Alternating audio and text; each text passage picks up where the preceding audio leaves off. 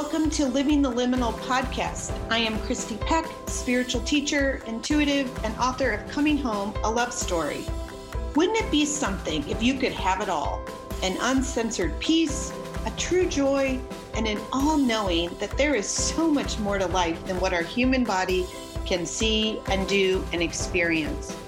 I invite you to join me here every week as my guests and myself have conversations around living consciously with courage, connection, and choosing to feel good, even in the uncharted and unknown moments. I am so thrilled you are here and look forward to sharing this sacred space with you.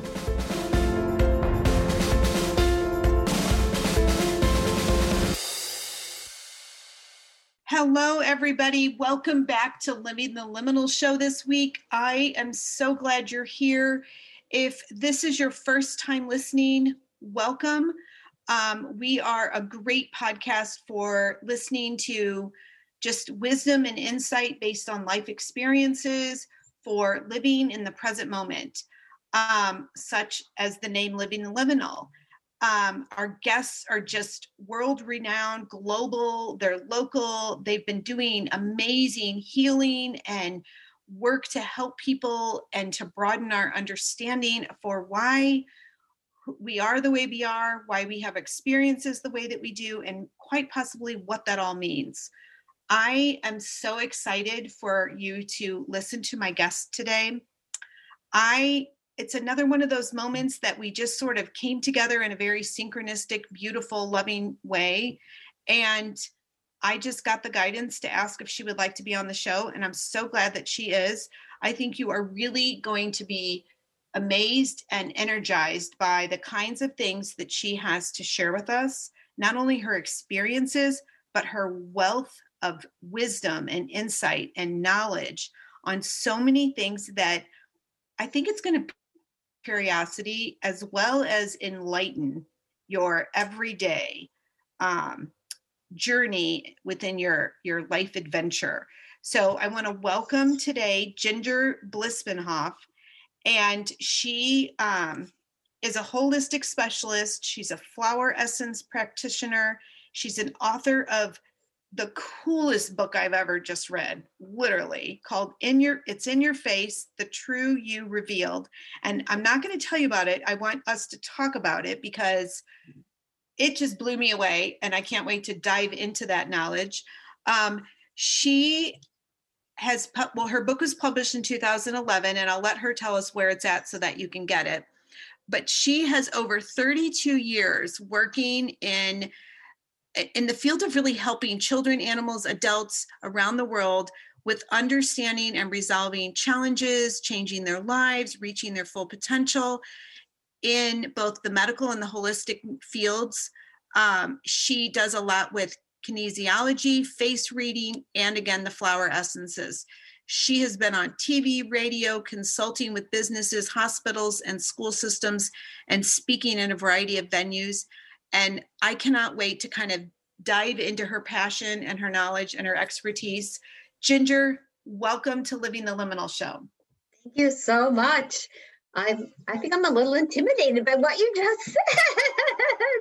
Oh my gosh, you're so cute. No. I was just speaking from the heart and from what you shared so and reading. And I'm already, what I love about some of these moments is when we haven't even talked and I feel like I'm already a changed person. I cannot wait to share that with the audience because this book is like, holy smokes. So before we dive into the book and what It's in Your Face is really all about, tell us a little bit about how your work came to find you. What's that story behind that? It's a pretty amazing story, and it's personal and it's professional at the same time. And I'll start with college because I always wanted to be a speech therapist. I wanted to work with blind and deaf, and I was at the University of Maine. And I was also a gymnast, and that was one of my passions. And it was my freshman year of college, and I was working in the gym just with my coach, and missed the balance beam and landed on my head and woke up in the ambulance. And Oh. it was it was a turning point in my life because 2 years later, I had to leave college because I was having so many problems with my brain and I was passing out and I had so much pain. I said, something's really, really wrong. And I ended up at a Boston hospital with a neurosurgeon who back then did pretty barbaric medical tests and said, well, you're just going to be living with pain for the rest of your life and you're going to be on drugs. And I was 20 years old. Wow. And meanwhile, I left college, but I applied to nursing school. I don't even know why to this day. My mother was so surprised. She goes, but you've always gagged at everything. As a kid. Anyway, I went to nursing school, and day one of nursing school, my professor said, you're going to learn to take care of the biopsychosocial needs of your patients. And that just really hit home and made sense to me. And you do in nursing school. And I was still living with chronic pain. And I get out into the world and you don't get to take care of the biopsychosocial needs of your patients. No. Extremely frustrating. Mm-hmm. And I was still living with chronic pain 24/7. And it wasn't until I'd left nursing, excuse me, I have a little drink of water. And I'd worked in the corporate world in Johnson & Johnson Company, writing their wellness programs. And I had to leave. I couldn't work with this woman who was my boss. I had no plan. And my aunt, Tanya, who's also a nurse, said, well, you have to go see Lillian and let's go to California and study kinesiology. Excuse me, I'm sorry. I got a little tickle in my throat. Oh, it's fine. And I didn't know what it was.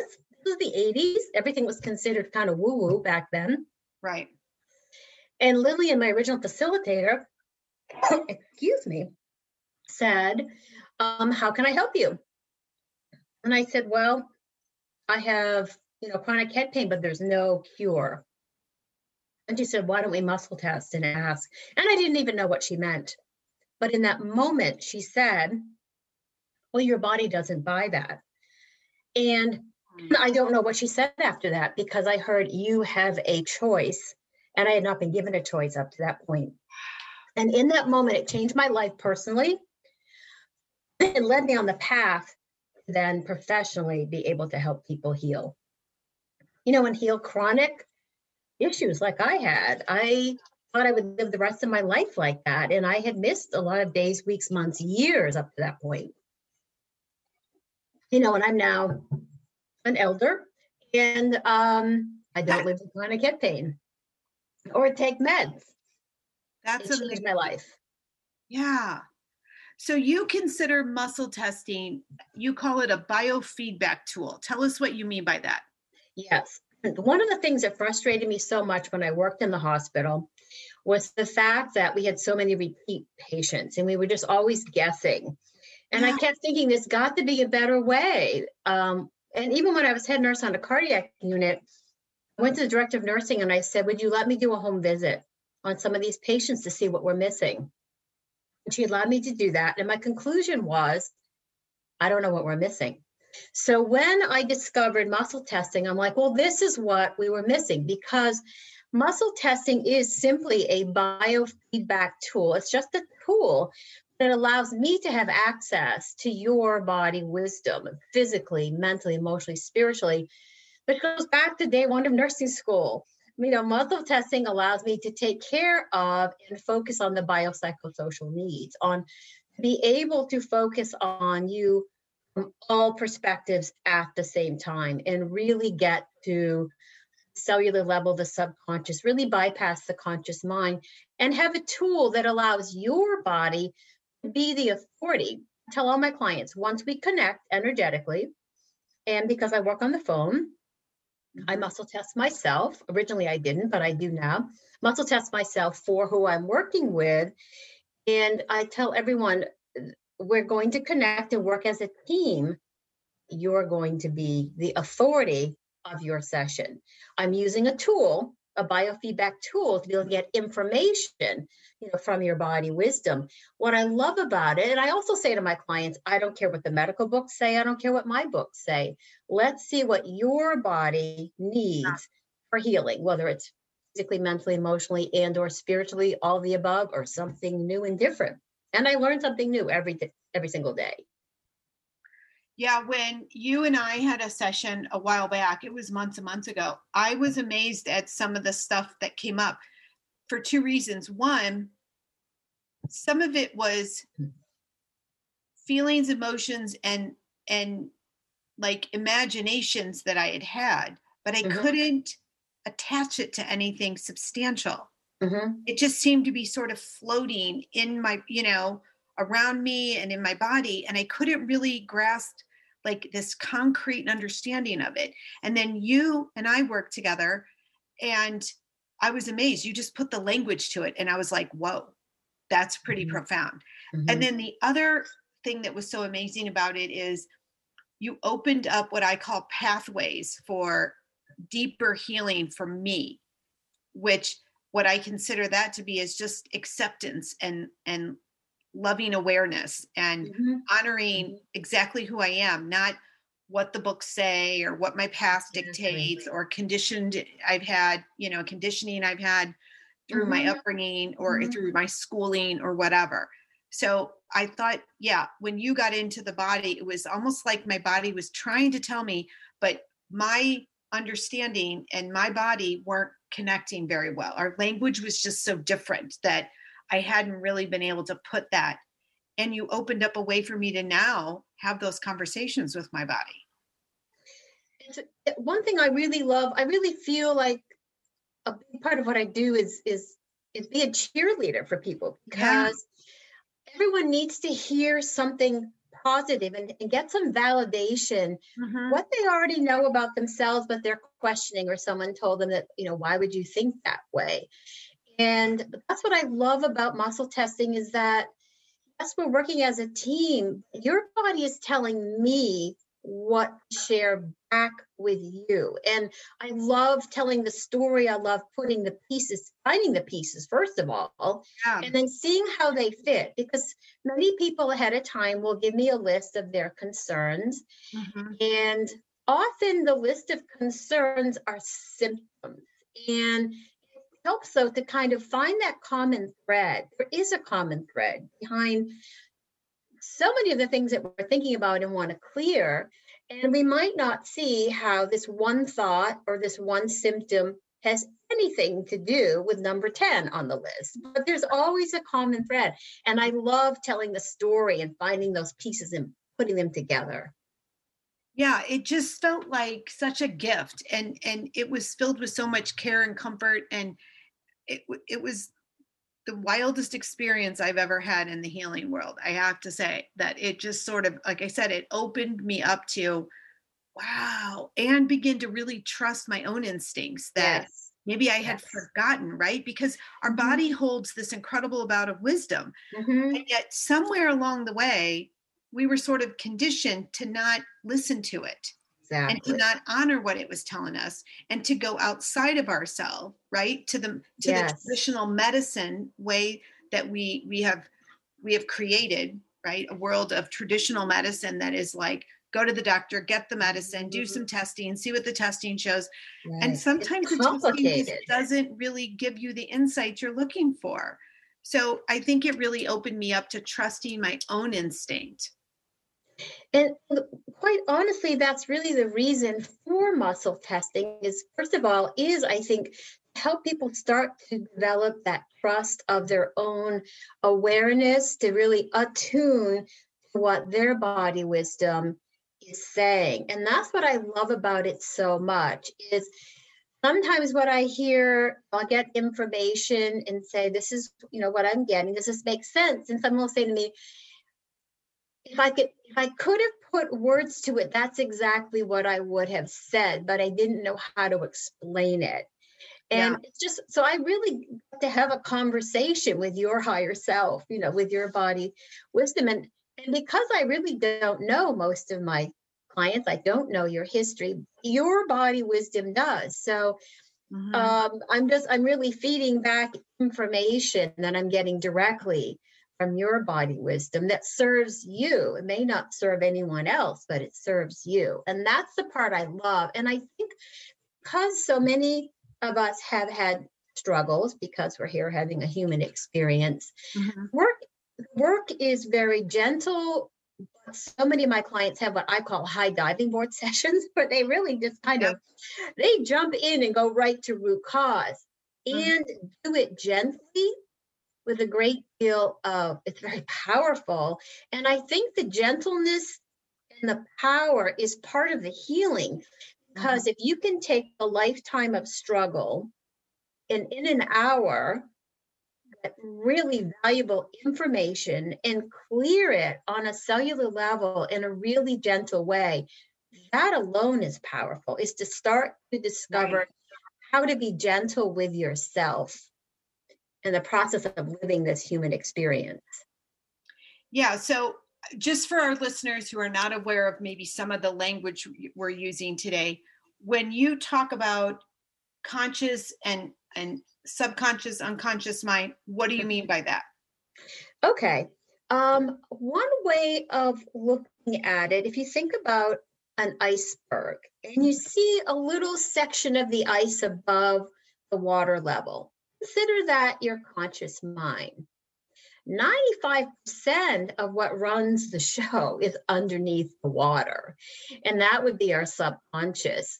There's so much, the part of our brain, the left occipital area of the brain, it's called the CIA, the Common Integrative Area.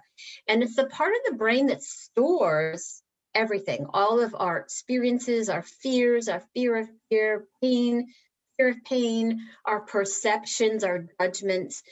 And that kind of runs the show. And so much of what goes on in a session really is being able to talk to that part of the brain and say, that's not working anymore. Let's rewire the brain so that you can come from a perception that works for you, that's healing for you, that is your truth, that works for you and allows you to move forward in a totally new, healthy way. So let's break this down a little further. Let's say I go through an experience. Okay, so I'm involved in an experience at any age, but then we can go back and decide if it's different at different ages. But let's say I go through an experience, and when we go through an experience, our body really is feeling it first, correct? And then it goes into that CIA part. Am I correct? Yes, and a lot depends too on how much energy is associated with that. Is there emotion associated with it? Is it a big emotion? Is it a huge negative emotional attachment?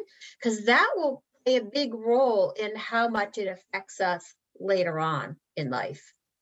So as I'm going through an experience, how much energy is attached to emotion that is attached to that experience, whether it's in the present or whether it's attached to something in the past that's bigger, little, or even mediocre, that will have an effect on kind of how I file it into that CIA area? Yes, okay.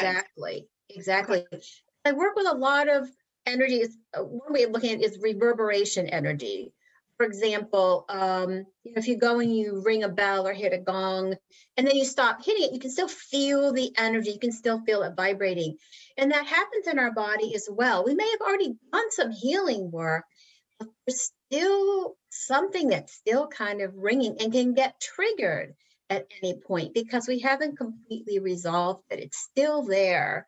And that part of our brain wants to really keep us there. It becomes the comfort zone. I'm doing air quotes. And we want to be able to go back and rewire that experience so that we have a new message. Really, it's called the broadcast message, where we are actually broadcasting the universe, really a whole new way of perceiving our story. Once we clear the emotional attachment to it that can hold us in that story for a very long time. So when we attach a new meaning to the experience, and and you and I refer to that as a new story, right? Because we're living out the story as a human. Right. When you attach a new emotion to it and a new meaning through that emotion, it changes the vibrational energy around it. Am I correct? Yes, it does. Absolutely. And then that helps you to begin to behave, and I'm using air quotes too, in terms of behave, create new actions that are more healthier to a healthier perspective of your entire life. I'll say to a lot of clients, the only thing that may happen in this session is a perceptual shift. And I'll go back to my very first experience meeting Lillian Poston, my original facilitator. And she said, you know, how can I help you? And when she muscle tested and said, your body wisdom doesn't believe that there is no cure, doesn't believe that that's the way you have to live your life. And that split second, this day, I don't know what she said after that. I just remember like yesterday, I heard, I have a choice. In that split second, I went from, I don't have a choice, I'm going to have to live with pain for the rest of my life, to, oh my goodness, I've been told I have a choice. I didn't know what the choice was, but in that fraction of a second, my whole perception of my future changed. It was Did you feel that? Did you feel that shift in your body, or was it just sort of? It was like fireworks went off. And again, I have no idea what she said after that, because I just heard, I have a choice, I have a choice, I have a choice. No one gave me a choice. What's my choice? Now I had homework to do for 8 weeks. And what I know now was that I was given some brain hemisphere integration homework, which at the time I thought was kind of silly, and I would go into the bathroom to do it so no one saw me doing it. Keeping in mind, this is the 80s and everything was considered woo-woo. It was educational kinesiology based on a PhD educator and a neurologist who looked at the brain and learning. I didn't get that at the point. So for 8 weeks, I did my homework faithfully. And what happened was, as I would look back, I would say, I had a day last week without pain. The pain came back, but I had a day without it. And then I had 2 days. And as time went on, I said, oh my goodness, something is literally changing in my brain. You know, I was having less and less pain. And I still didn't understand how it all worked. I hadn't started studying yet, but my life was changing. Yeah. And it only takes a fraction of a second for some people to have their life change. I love that story, because I think so many of us need to feel empowered in our own bodies and our own life experiences, that and I think this is your tagline. You talked about it a minute ago, and that is, you are the only source of information about you. About you. Like, you are you, and you know everything about you, and you determine everything about you, and you decide everything about you. And and it doesn't mean we can't have the influence of medical practitioners in any way. Oh, absolutely. Or even healing practitioners or coaches and mentors. It just means that our bodies are so wired to be strong and capable and wise. And somewhere along the line, we've forgotten that. And I feel like that's a huge energy shift in our world, is that we're starting to remember that. Yes. And even to switch gears for one moment, of a profound change that will happen when I'm doing a face reading analysis. And one of the key traits that changes someone's life in a split second, and I get to watch it, is when I talk about emotional expressiveness eyes. And someone can just pick up a mirror and look in and see, when you're looking at your eyes, do you see more of the color of your eye, or is there more white showing? And so many of the clients who I work with are just all color. I see very little white. They have emotional expressiveness eyes, which means that they are their emotions. They feel things on a really deep level. And for most of them, they've grown up being told, stop crying. You're so sensitive. You need to toughen up. And I say, no, you don't. This is innately who you are. Just keep a box of tissues with you, because you will cry at a Hallmark commercial. Oh my gosh, you'll cry at everything. Everything. And it's who you are. And I said, embrace it, own it. This is who you are. And you know what? In that moment, people start to cry. When I tell them that, I'm like, you feel everything on a deep level. It's who you are. Don't change it for anyone. And I still have people who I've known for years who will say, it changed my life. When you told me that, of course I cried. And it changed my life because I no longer tone it down. I no longer hold or stuff my emotions. I just allow them to flow. And the thing that's so wonderful about that is that they're now authentic. You don't have to pretend to be someone who they're not. And people love them because they're real. You can be a friend to someone who has great good emotional expressiveness eyes, not able to be that emotional yourself. You know that what you're getting is real. Yeah. Okay, so I want to just go back for 1 second to give the name of your books, and then we're gonna dive in there because there's so much good stuff in this book. But the I thing I was just like, well, we'll talk about that in a minute. Yes. So the title of your book is "It's in Your Face: The True You Revealed." Yes. So how did this baby come alive? Because it's amazing. I mean, it is filled with a wealth of like very simplistic, blow your mind kind of stuff. Well, and that is my style. Here's what's really funny is for 20 years, I'd go to see an intuitive or have a reading and they would say, oh, your guides tell us you're writing a book. I said, oh, you tell my guides. No, I'm not writing a book. Because in my mind, a book was a novel. Yeah. People who know me and my instructors know I am concise. I'm to the point. I'm not flowery with words. In fact, I have a lot of friends who have been writing and will send me stuff and say, can you make this more concise? Oh, absolutely, I can. So I kept saying, oh, no, you tell my guides I am not writing. So then the day came, my little voice said to me, why don't you just write it in your own style? Hello? 3 months later, it was done. Now to backtrack, when I went out to California originally to study kinesiology, to study muscle testing, one of my instructors was Daniel Whiteside. Okay.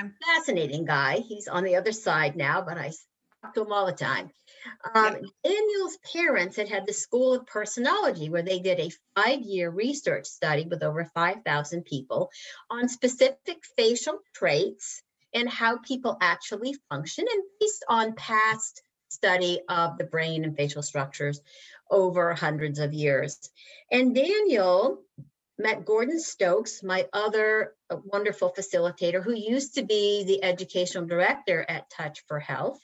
Yeah. And they met and formed 3-in-1 Concepts, where I studied.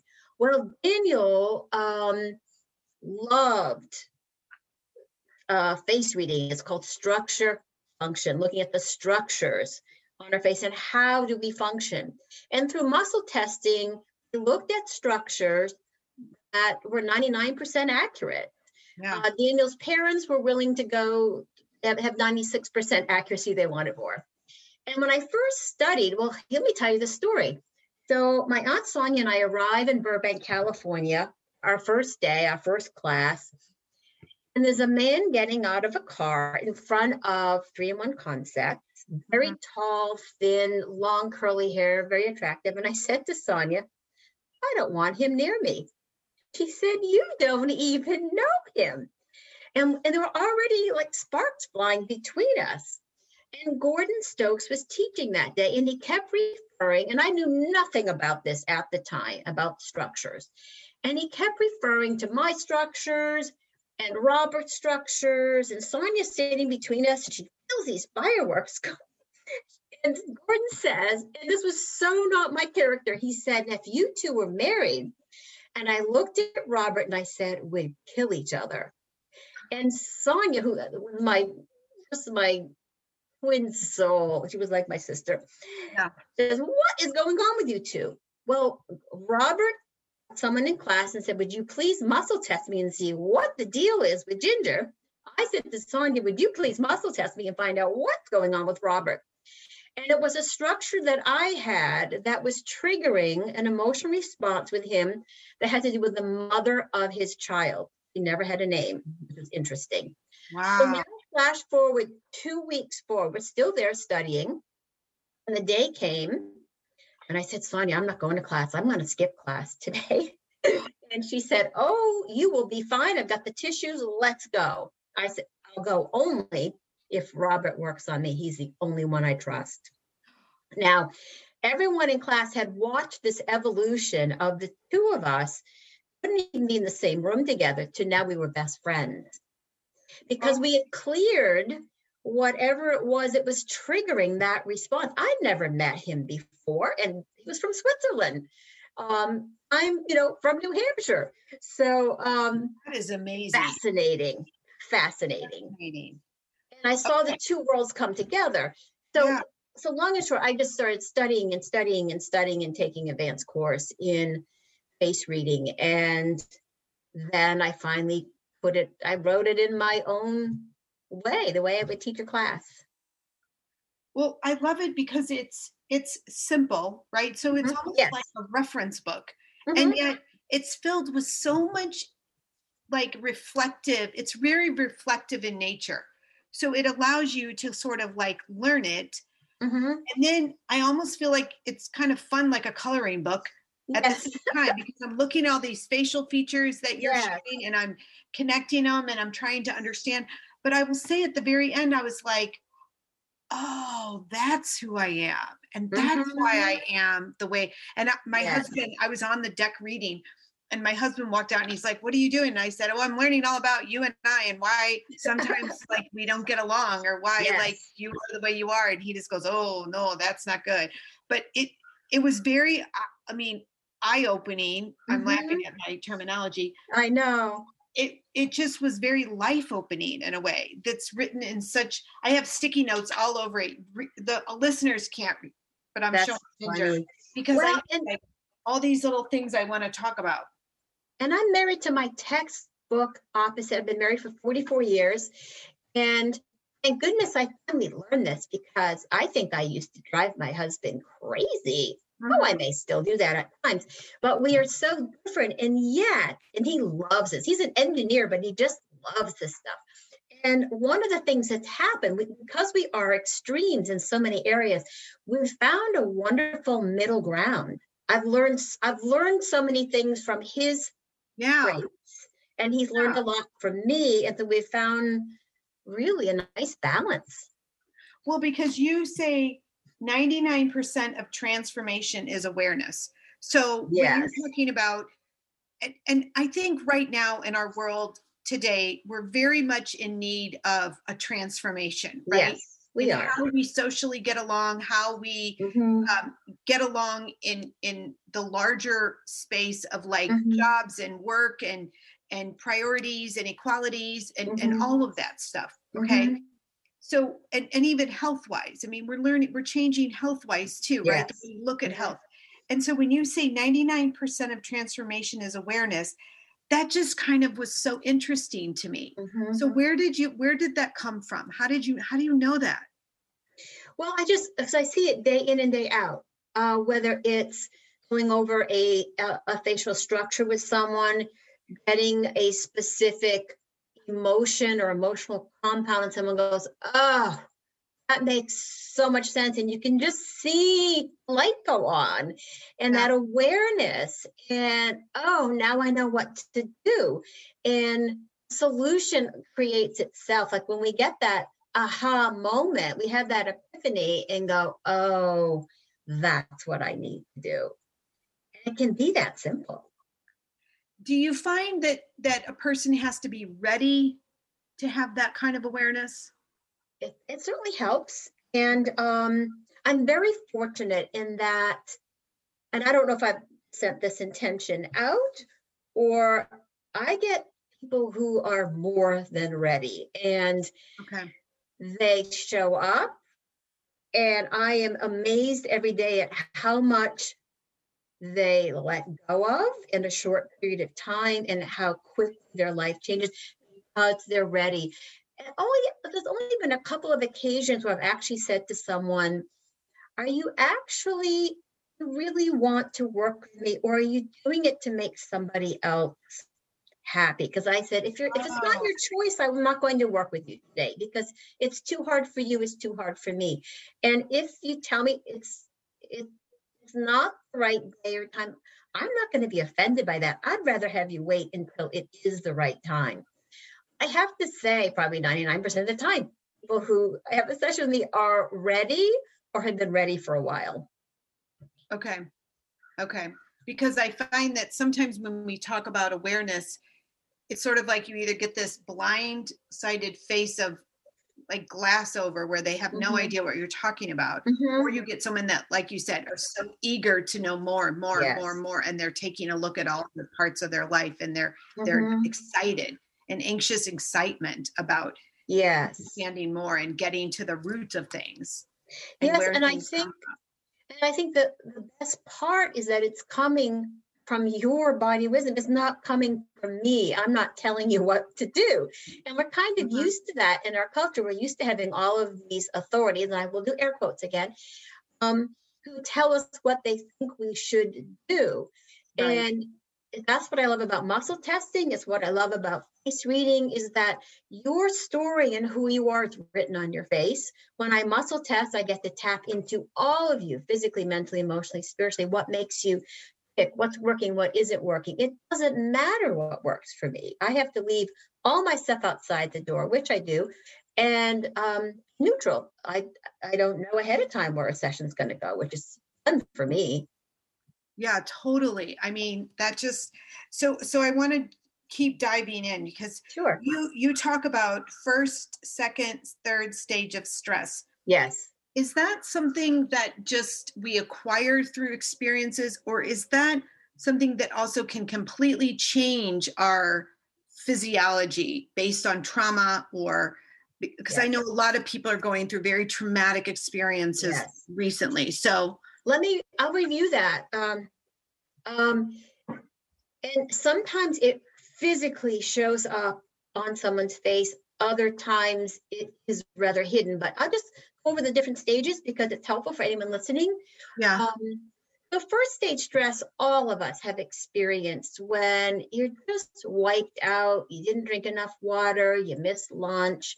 You didn't get a good night's sleep last night. You know how we'll just kind of stare off into space, and our eyes get a little glassy and our skin gets a little oily.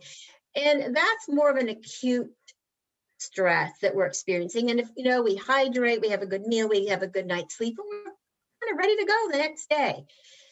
Second stage stress, this is bizarre, and I've experienced this. I can tell a story. Second stage stress is when a stressor has been going on for a period of time, like days, weeks, months. And depending on which brain hemisphere is involved, the opposite eye, the muscles of the eye will start to pull the eye up, so that when you're looking straight ahead, you'll see a lot of white underneath one eye. So think about that. One eye is looking straight ahead, and the other eye has gotten pulled up. So your depth perception is off. You are an accident waiting to happen. And I can remember experiencing that for real. I didn't realize this. I was in second stage stress. I was an ice dancer, and I went down to the rink to skate with my partner. And I felt like I put my skates on the wrong feet. Now, these were custom skates, so there was no way I could put them on the wrong feet. And I got on the ice, and I just couldn't make anything happen. And I said to my partner, you know what? I'm going to take my skates off and go home, take a break. And I got home and looked in the mirror, and I went, I had no business driving the car. I had one eye that was pulled up. I was in second stage stress. I don't even remember why. It was the weirdest feeling.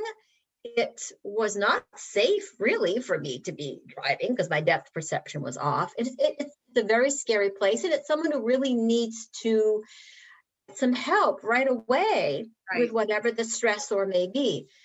Third stage stress is really spooky to look at. When someone is in third stage stress, they're looking straight at you, but the muscles of their eyes are pulling the eyes upward, and there's just a lot of white showing under the eyes.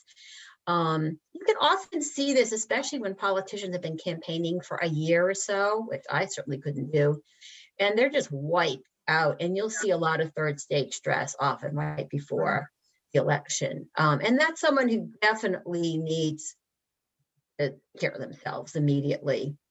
So how do these things happen in our body? I feel like we might be having listeners who are kind of wondering, like, I know we're all energy. Okay. We've talked about that on the show quite a lot. Right. So how do these things begin to transform themselves within us? Well, let me tell you something interesting. I think it's interesting. Our eyes are the only part of our brain that's outside of our body, which is, I find that fascinating. A little weird. Our eyes are part of our brain, and it's outside of our body. Now, here's something else. We feel with our eyes. We think with our ears. Every mom has said to their kids, turn the music down. I can't hear myself think. And we feel with our eyes.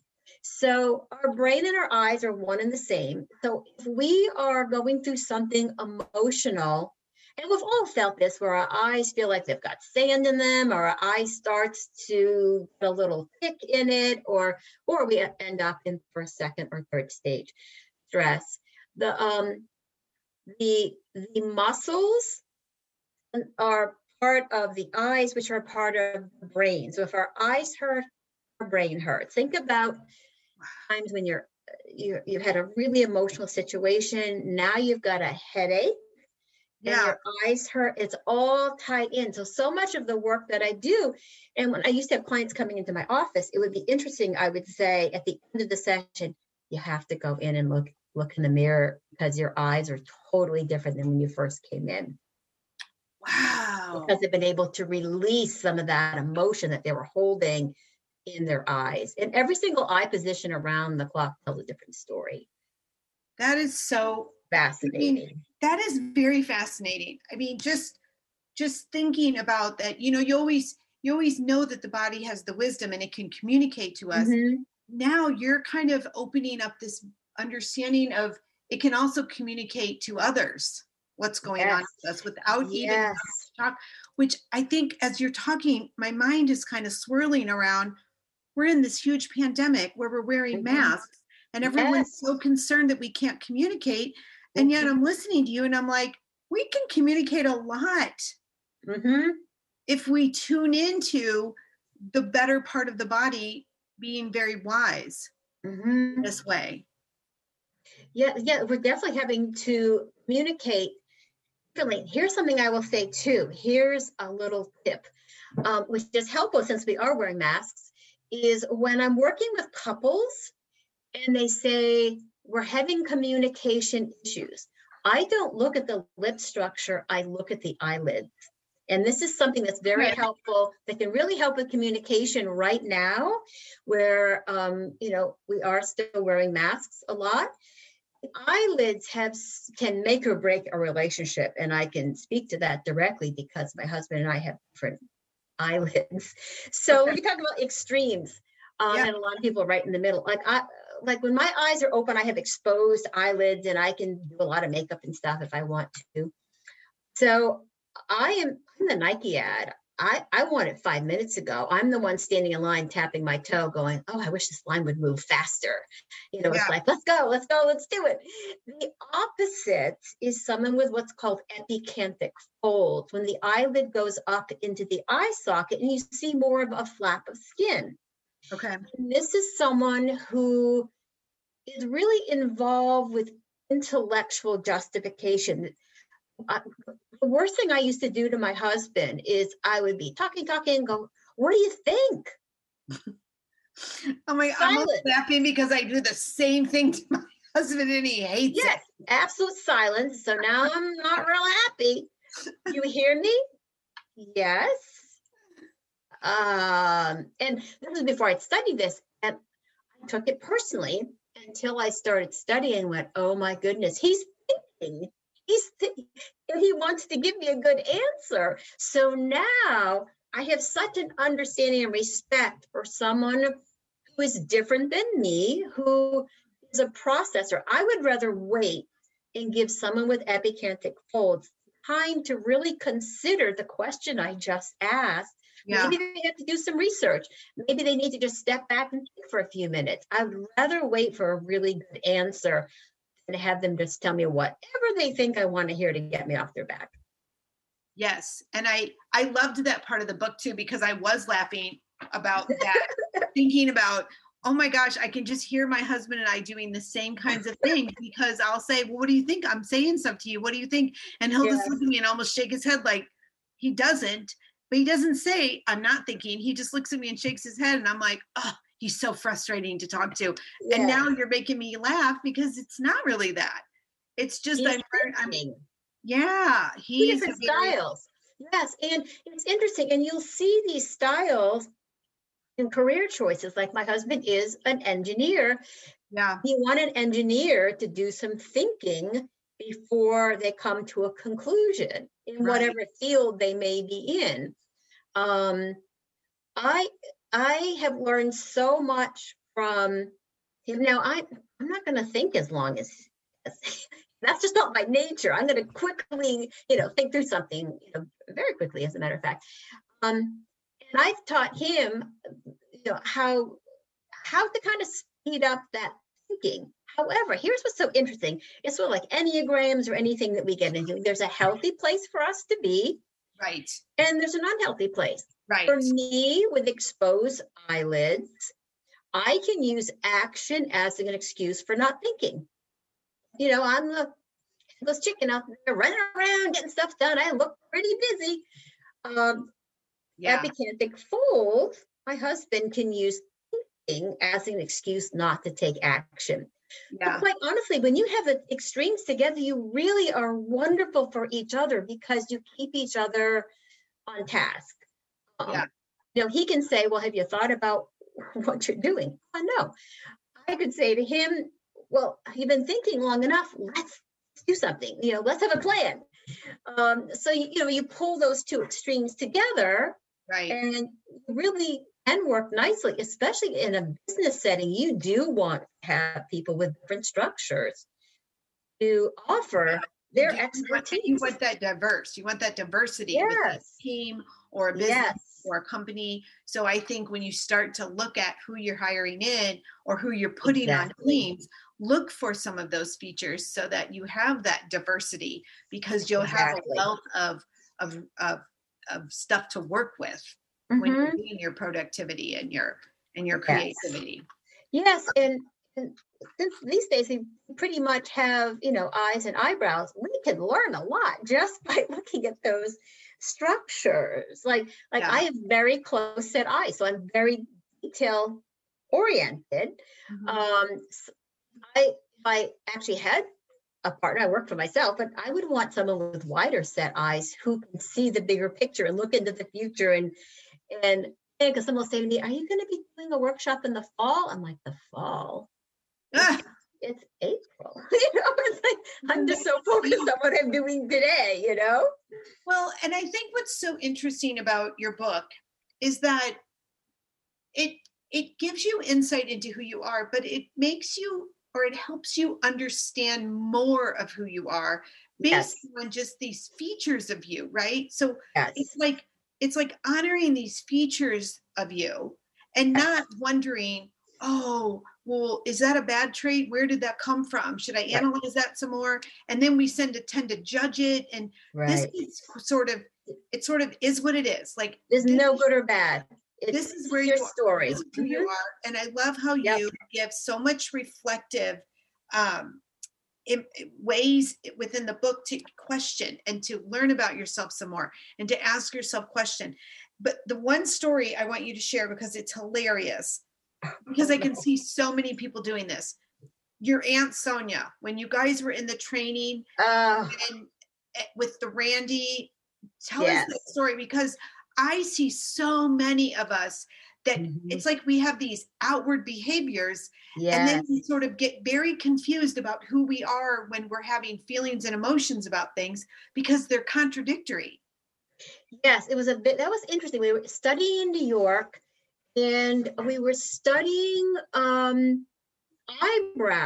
height versus lower set eyebrows. And when someone has higher set eyebrows over the eye aperture, someone who really needs space, they need to get to know you, because these days, like, everyone wants to hug everyone, which I haven't been able to do with COVID. But we're going to want to do it more once COVID releases itself, correct? I know. We've done it in so long. Well, it was so funny because we were learning about this structure, and Sonia, who had very high set eyebrows, said, I just don't buy this because, I'm very informal and I hug everybody. And she's going on talking. And Ross got up, our instructor, and walked right into her space. And she backed up and she said, "Oh, but I like you." He said, "But you didn't invite me into your space." And he said, "I'd be willing to bet that you initiate hugs." And I said, "Sonia, he is absolutely right." And very similar, I had one of my students came over from China, and she has very high set eyebrows, and she's married to a French Canadian. Now, my best friend is French Canadian, and the whole thing, you get hugged no matter what. I mean, it's just part of the culture. Yeah. And she said to me, "I can't handle it. When I walk into family gatherings with his family, they all want to hug me." And I said, "Would you be comfortable picking people you are most comfortable with going up? You know you're going to get hugged. Pick the ones you're most comfortable with, go up to them, hug them first, bring them into your space." She goes, "Oh, I could do that." And I saw her recently, and she said that helped me so much to be more, I could pick who I was most comfortable with, start the process of hugs, because she needed that space. Yeah. Yeah. I know that I have had people, I will say to people, "I'm so shy." And they'll say, you're not shy. I see you out and you just talk to anybody. You just go about, you make yourself no, you're not shy. And when I read this part of the book, it made me think of that, because Yes. I am shy. I'm very quiet. I am very shy. It's a different, people don't often understand it. But so when I'm going into a space with a lot of people that I don't know, I tend to hover on the outside for a while until one, I can find somebody I know, and then I go directly to them, and then I gain the comfort before I start networking out, or I have to take someone with me that is sort of like helps me get to comfortable, right? Well, people will say to me, no, I've never seen you do that. I'm like, you're not watching very carefully. But when I invite people out to dinner, or if I invite people over, it's a totally different thing. Yes. So I'm that's the same way. We think of that. Yes. I have higher set eyebrows. I'm very shy. People don't believe that, because if they've seen me in a teaching situation or work, I'm passionate about what I do. So, I have a lot of energy and I'm excited. If I have to go and mingle afterwards, I'm not comfortable in that setting at all. And I have never completely understood why I'm like that, because I can get up in front of loads of people. And I have done speaking engagements like yourself, where I am up in front of hundreds and hundreds of people giving trainings and talking. And I don't have a problem. I am like high on life, right? But the minute I have to go into something where it's a different me, and I'm uncomfortable and I just want to slide out. I don't want to be there. I'm like, oh, I'm going to go back to my room. I'm tired, blah, blah. People don't understand that. Right. So I thought that part of the book was very fascinating. And really the entire book is, but that really resonated, because I think there's a lot of us that get this mixed message between our behavior and maybe how we're feeling. And we can't quite mesh the two together in a very aligned, cohesive manner for balance. Yes, and one of the traits that you lead with, you have a very long philtrum. The philtrum is that ridge, that groove from the bottom of the nose to the top of the lip. Yeah. And yours is longer, which means that you are someone who is a wonderful coach, mentor. You can be very impartial. And so that's a lot of what you lead with. And that's something that you're good at and excited about. And so they can overlook the eyebrow structure and the space, because when you're in that coaching, mentoring space, that's who you are. Right. And you're comfortable with that. Yeah, that's so interesting. Toward the end of the book, you talk about different features that maybe we're born with some one way, but then we develop some later. And it made me kind of wonder about the whole idea of people that have grown up in trauma or toxic situations, or even who are currently in traumatic toxic situations, because a lot of people are right now. So Yes. talk to us about that. Like, where does that fit in with some of this book? It's a really good question. And when I'm teaching face reading, I'll often have people bring the pictures from their baby pictures, early childhood, teenage years, if they have them, early adult, because it's very interesting to look at who you were as a baby and the structures that you started with. Yeah.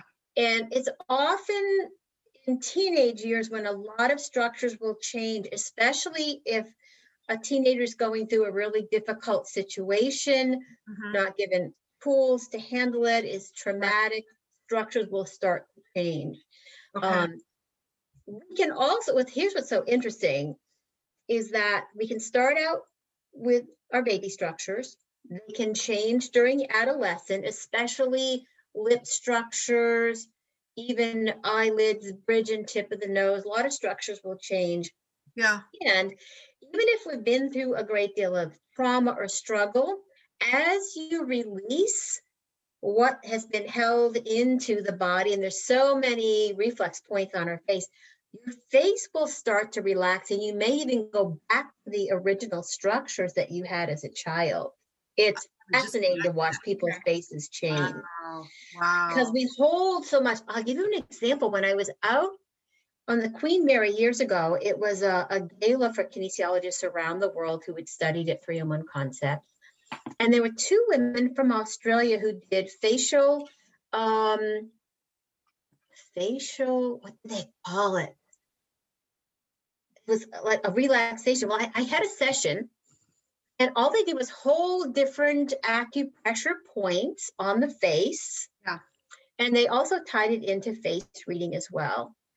But I have never been so relaxed in my entire life, just by simply holding points where we tend to hold a great deal of stress and emotion. And then when you bring in the Eastern understanding of meridians and energy pathways that travel through the face, and when you can let go of the emotions that are connected or what we've held on to, our face starts to change.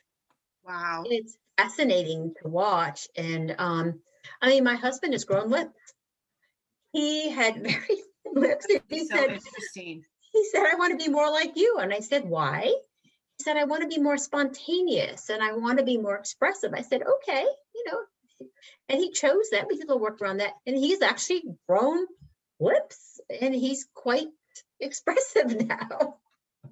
Well, okay. So as you're talking, I'm completely having this moment here, this aha, which I know you love when people have ahas, but so a couple years ago, I wrote a book about my very beginning spiritual awakening and how it came to be.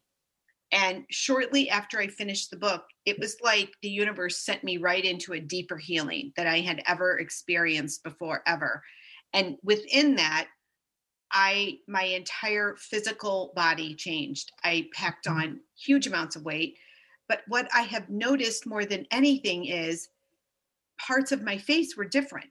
My lips got thinner, my nose got thinner and longer, my eyes got real like smaller, my eyebrows kind of started going, like things that I was like, I'm just literally having this moment as we're talking because you're saying all this and I'm like, but I was releasing a lot of toxicity and trauma and I've been working through it emotionally. So just as you say that, the other day, I was kind of looking in the mirror going, things kind of look a little different today. It was the first time I've noticed it. So I'm literally having this huge aha as you're talking, because I think that that's hope for a lot of our listeners to know that if you're starting to go through something, right, and you're experiencing something and you think, oh my gosh, something is changing in me, it quite possibly is your body is either holding on or releasing or working through emotions that you've never before. And that's where I think we need to give ourselves such peace and understanding and compassion for going through that journey. Yes, permission to go through it in the way that your body needs to go through it. And everybody's different. I mean, some people have their epiphany and all of a sudden they're off and running, and others, it's a process. And Yeah. I think that, and that's what I thought the difference between a holistic approach versus, our Western medical approach is that not handing out Band-Aids. It is a process and it does involve work. And you have to be ready for that. And not everyone is. When the time is right, people are ready and they can go through it very quickly. Right. But there's a lot of steps, and goes back to that onion. We're always peeling those layers to get oh my gosh, root of that onion. The whole image of the onion. I'm ready to take onions and throw them. I know we need another image of that, but oh my gosh, that's so funny. Okay, last thing I'm going to talk to you about in this book, because it just sent chills down me, is you have a favorite quote from John Gray that you love. Do you remember what that is? Which one did I put? I put so many quotes in. Which one? You call it an affirmation. Here, let me find it. It just made me just feel it was sweet. God, my heart is open to you. Yes, and you know where that comes from. Thank you. I thought that was the one. It was from years ago. I was watching Oprah, and she had John Gray on the show, and this was years ago. And he was talking about perfection. And I admit to being a recovering perfectionist. So I kind of listened up. I heard him. Yeah. And he said, when you're perfect and trying to be perfect, you're just trying to be God. I'm like, oh, is that what that means? And he said, here's an affirmation for you. And I wrote it down. And this was 30 years ago or so. And it just stuck with me. I think it resonated for me. It was an aha for me. Like, please, turn it over. You're not meant to be God. We've already got a God. And I think that when you talk about healing and transformation and medicine per se, I think there's this tendency, and I think it's a conditioned tendency to look outside of ourselves, right? And look for someone to fix it, like God would do, right? And look for someone to solve it, and look for someone to be the answer, and look for a pill or a procedure or an answer in some way, a solution. And what I loved about that is, like you said, it's an offering. You offer it up and you say to God, and again, we talk on the show about higher consciousness, the divine, the universe, love, whatever you want to say it as. But literally, God, my heart is open to you, meaning use me, use my body and show me the wisdom that my body has that I am not able to experience or see because of whatever. And the other part of that, I've been reading Untamed by Glennon Doyle. It's a really good book. I love it. And it's the be still and know. I keep hearing in my head, she had to go into a closet to learn how to be still. I'm fortunate. I live in the woods. So the woods are my church, and that's where I go to be still and know. But it kind of, follows that whole theme. All of us is we have all of the answers. I think that's something that COVID has taught a lot of people is to simplify, just be still, to know. And a lot of that frenetic activity that so many of us had has gone away. It had to go away because we were quarantined. And I think it's been a really good thing for people. Well, I think that's why bodies are healthier. And even if bodies aren't 100% healthier, the want, the desire for health and wellness has just skyrocketed for all of us, because we now got still and we got quiet and we began to observe and bear witness to everything. And we started to feel different and ask those questions like, oh, wow. Okay, wait a minute. I'm getting better sleep. What could be that reason? Or I want to eat better. I want to go out for a walk. I want to be out in nature more. I want to hear. My phrase lately is let the outside in, meaning nature. Let the nature, let the natural course of things come into my heart and show me the way. Oh my gosh, this has been an amazing conversation. You are just brilliant. and so wise. This is just awesome stuff. I loved it. Thank Every you. bit of it. I appreciate that. So as we wrap up, I want to ask you our high five questions. Okay. Okay. What inspires you? Nature. I'm fascinated with hummingbirds and how they find me, the same ones every single year. I'm fascinated by the colors of nature. I live in nature, and it just teaches us so much. And we just have to pay attention to what nature is teaching us, and that's where I get my inspiration.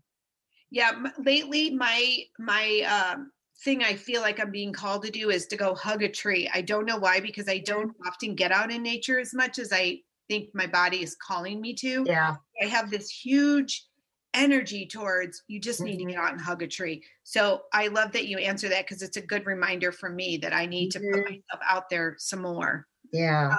How do you have fun? My fun is probably different than most people. So I have a grandson, so I mean, a little 5-year-old, which is so much fun. Again, I live in the woods, and I have a jaw saw, and I spend hours making paths in my woods and talking to the diva spirits. And I have an owl that comes to see me every single time I'm in the woods. And I make paths for snowshoeing and for walking in the woods and garden. And I just love to get dirty and get in the dirt and come home sweaty and needing a shower. And I'm sure you have fun with your 5-year-old grandson. Boys, oh my goodness, hilarious! It is so fun. I crack up all the time. He's just so fun, and he's so wise. They're so smart. Yeah, when they're little. You have to really listen, because they'll tell you things that are just so incredible and make so much sense. So, I know when my kids are older now, but when my kids were little, I used to just laugh. I mean, they do something wrong and I'd start laughing. And I remember people saying, you need to do something about that. And I'm like, how can you? That is the wisest thing I've ever heard. It makes sense. It's so, we're so fortunate. He just lives 5 miles away, and we have him a lot, and he comes for sleepovers, and we spend so much time with him, and we just love it. That's better. That's beautiful. I love that. What is one thing you cannot live without? Space. I have to have space. Goes back to our conversation, whether it's coming into my office, just chill, or it's space in the woods. And even when my daughter was little, my husband would say, we're going to give Mama a little space, and then she'll join us in a few minutes. I need space to regroup. Without space, it doesn't have to be a lot of space. I just need space and time to regroup in order to go and join the world again. I think that's so important for so many people to figure out what you need to regroup, what you need to recharge, what do you need to feel uplifted, because no matter who you are, whether you're highly sensitive or not, your energy gets depleted because of the world we live in, either way. So you have to know what makes you sort of recharge, and it can't be what's good for, it's not like a one size fits all. It's what's good for you is what you need. Right. Exactly. That's awesome. What does being free mean to you? I think it's an ongoing process, and I feel fortunate that I to help people be free. And I think when we are able to be authentic and live an authentic life, there's a sense of freedom that comes with that. And I think we're constantly exploring, what does it mean to be free? So true. And I love the way you said it's an ongoing, like it's an adventure, it's a journey, it's just a continual exploration, discovering those things. What are you grateful for? Oh, well, that's a long list. I would have to say, especially this past year, I've really learned so much about gratitude. And I live in New Hampshire, 3 miles from the ocean. I live in the woods. I have deer and turkeys and woodchucks and hummingbirds. And I'm so grateful for where I live, my space, my family. My brother-in-law lives out front. My daughter and son-in-law and grandson are 5 miles down the street. I've got wonderful neighbors. I'm just in the perfect location. I just can't imagine living anyplace else and having all the things that I have. I'm so grateful for that.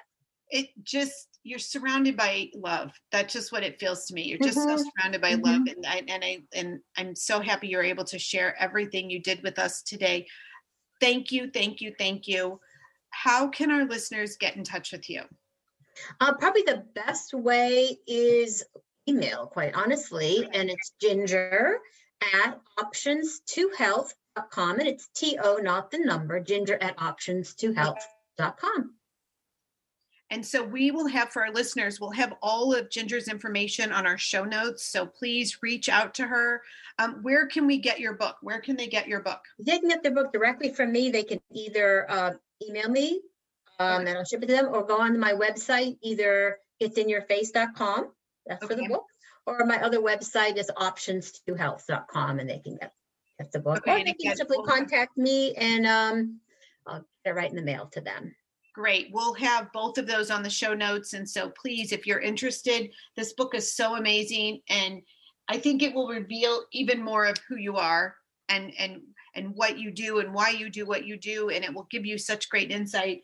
And it's just a really easy, fun, flirty little book that's just kind of a good companion. So Ginger, again, thank you so much for joining us. I'm so glad you for inviting me. You're welcome. This has been just a delight. And listeners, thank you so much for once again being with us on Living the Liminal. Remember, you are both student and teacher of every of your life experiences. So take what you need from today's episode, and by all means, share what you learn. I love you. Peace out, my friends. Thank you so much for listening to today's episode. If you have any questions, we provide for you the show notes. You can email me at Christy@ChristyPeck.com. Or if you are listening on the cool feature on the Anchor app, you can leave a voice comment or a voice question, and we'll be collecting those and using them on future shows. How fun would that be? You know, recently, a good friend of mine gave me this quote and a gift over the Christmas holidays, and it really has resonated with me, and I want it to be a part of our great presence of the year 2021. Be bold enough to use your voice, brave enough to listen to your heart, and strong enough to live the life you've always imagined. Whatever you've taken from today's episode, share it with someone else. Share the learning that you're acquiring every single day by being more aware in your life, by being awakened in your life, by being brave enough in your life, by being bold enough in your life, and by being strong enough in your life. Because you really, really are. May you have a joyful week. Remember who you are and live the liminal. I love you. Peace out, my friends.